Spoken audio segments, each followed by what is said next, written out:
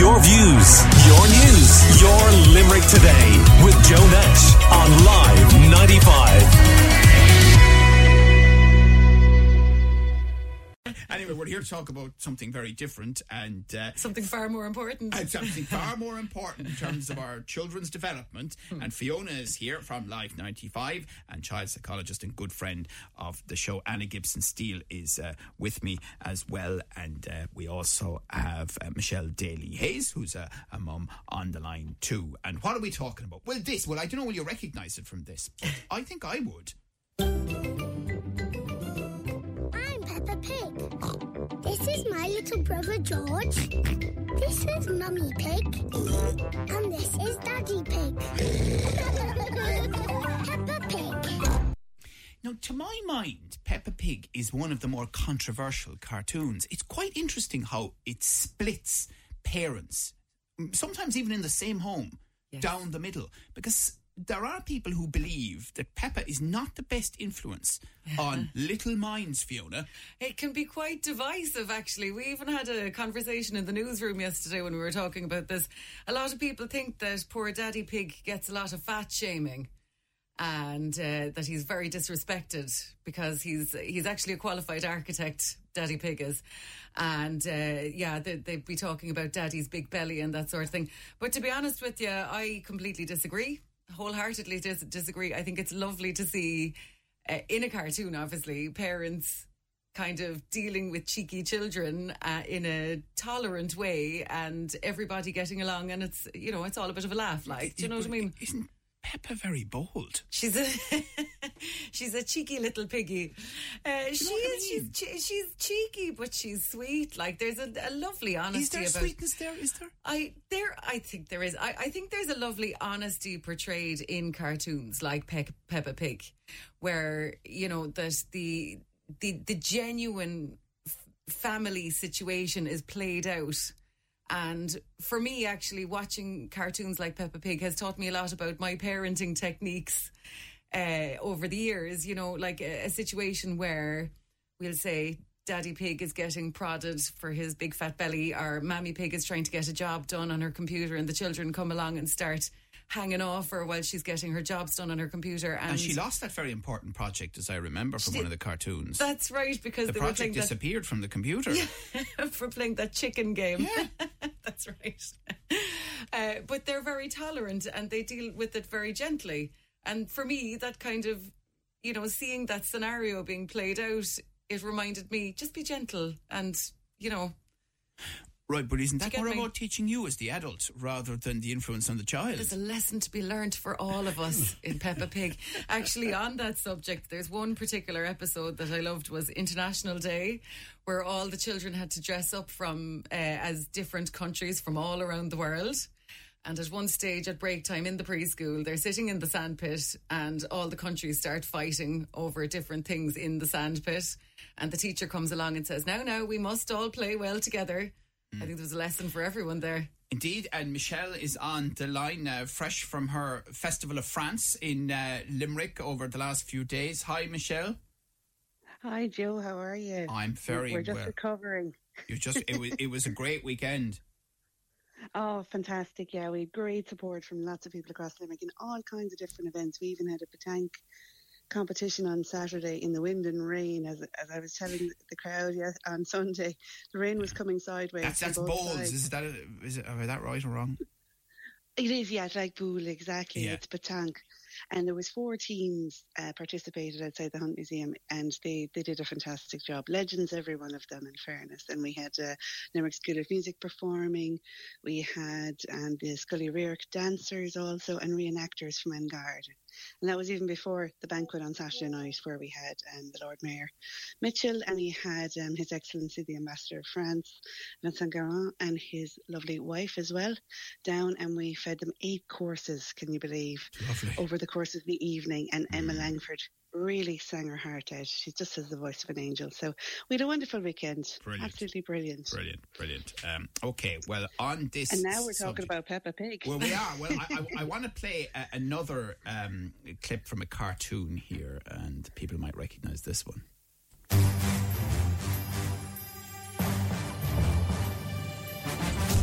Peppa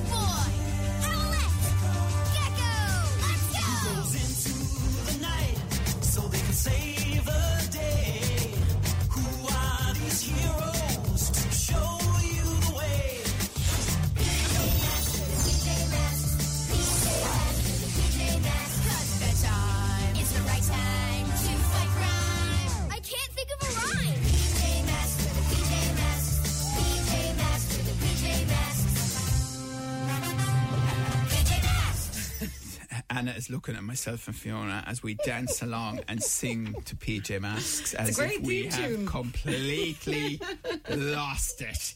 Michelle, are you a thumbs up or a thumbs down for cartoons and their influence on kids? To be honest, I was a bit on the fence for a while, but now I'm currently a thumbs up actually, because I've seen my kids kind of as they grow a little bit older move into different areas. So, for example, I see a lot of now, they don't even watch cartoons anymore. I'm forever saying, can you watch something with a plot, lads? Please, put on something with a plot. At least cartoons have plots. There's little stories, there's little tales, there's little learning opportunities. But they're really into watching what I would call is created content. So it's user-created content. So you see lots of different YouTubers. They love these little YouTube shorts that can be on any topic whatsoever. And so when I look back at cartoons, I think, God, they weren't that bad, actually, to be honest. I have to say as well, I have to declare my conflict of interest. We went to Peppa Pig World in Southampton with my oldest son when he was about 2.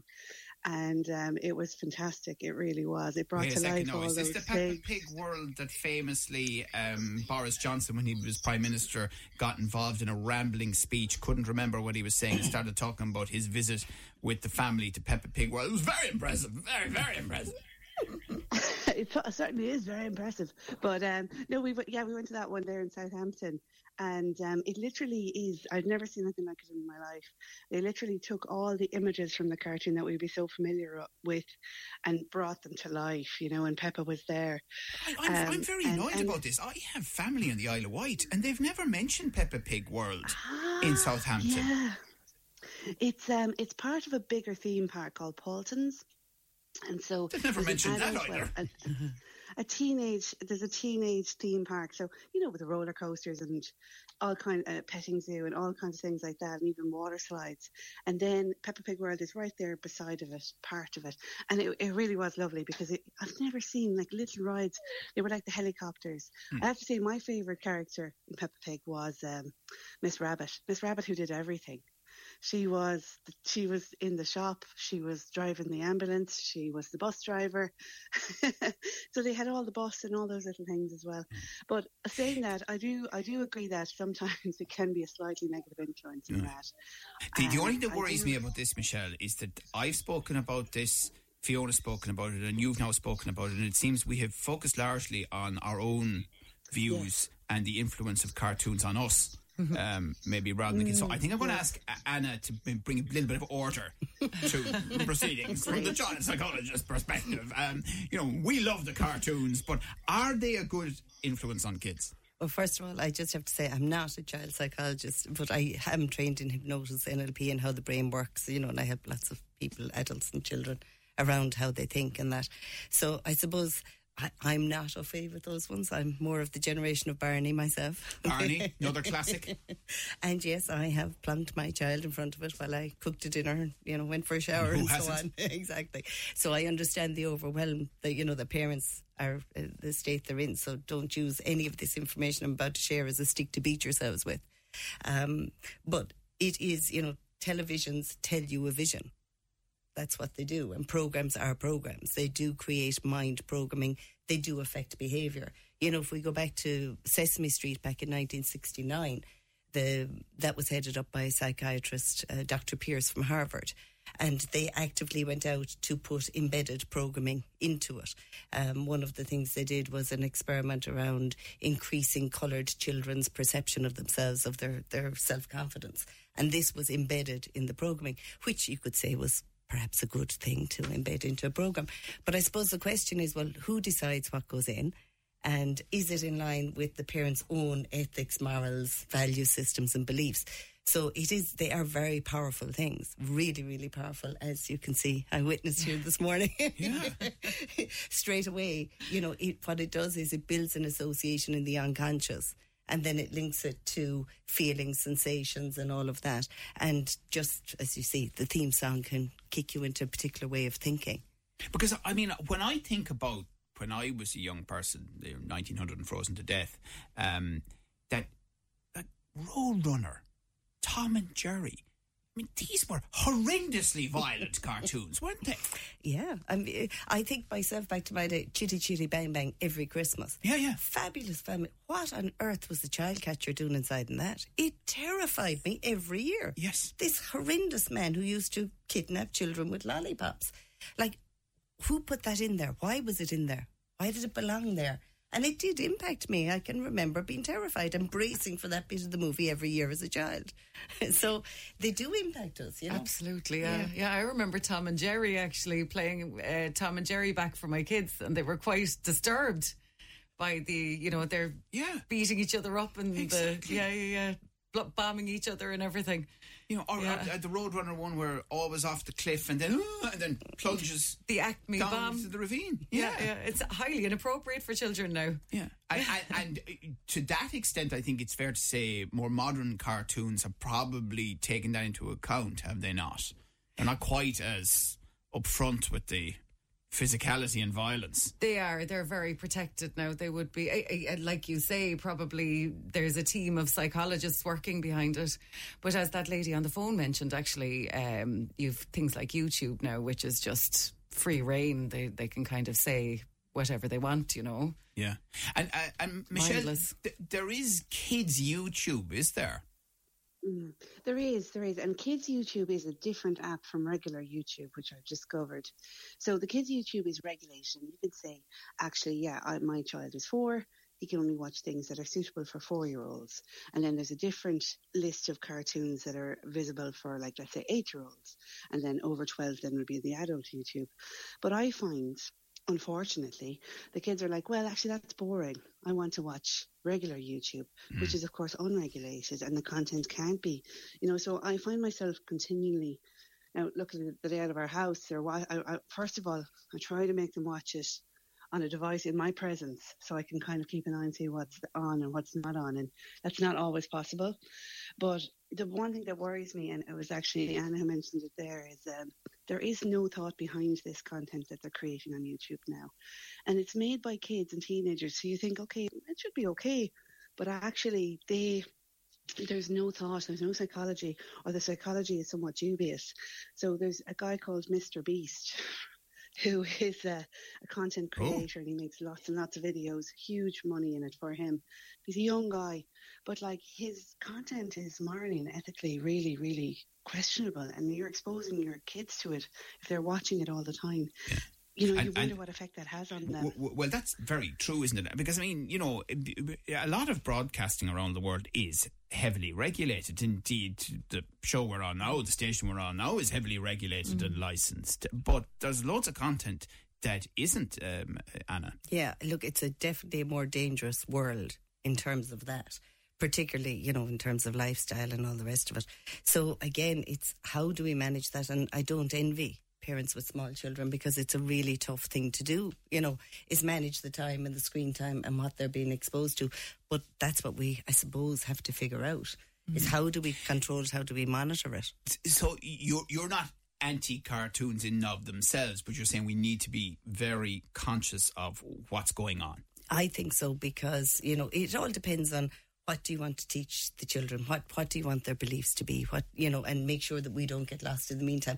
I mean, at a very base level, a local guy, I live in Maru, and his little fella started speaking, and he's speaking with an English accent. And I said, where did they get the accent? Peppa Pig. Now, I mean, you can say that's, it doesn't matter, but it might matter. If your, belief was in culture, or, that you enjoy the diversity of the different accents in Ireland, and, the value of that, well, then that would matter. Do you see? So that's just a baseline level. Is it in line with what you believe and what you want, the values you want your kids to have? Does it give you a pause for thought, Fiona? Oh, all the time. I'm thinking about it all the time. Like they gravitate towards devices. They gravitate towards YouTube. They call it kids' new tube. Like adults' YouTube is completely off limits in my house. It's my younger one, actually, she's 5, is obsessed with kids' YouTube, and I can only tolerate it for about 5 minutes. Oh my God, and they're doing this thing where I think it's called Twitch, is it? Where you go online and you can see what they're gaming. They're doing playing Roblox or Minecraft, and they're commenting at the same time. and it's just mindless. Or you also have these American families, and they're unwrapping all these presents, and it looks like they're living in mansions, and they're unwrapping LOL dolls and stuff like this, and just, you know, it just looks like that they have an endless supply of toys.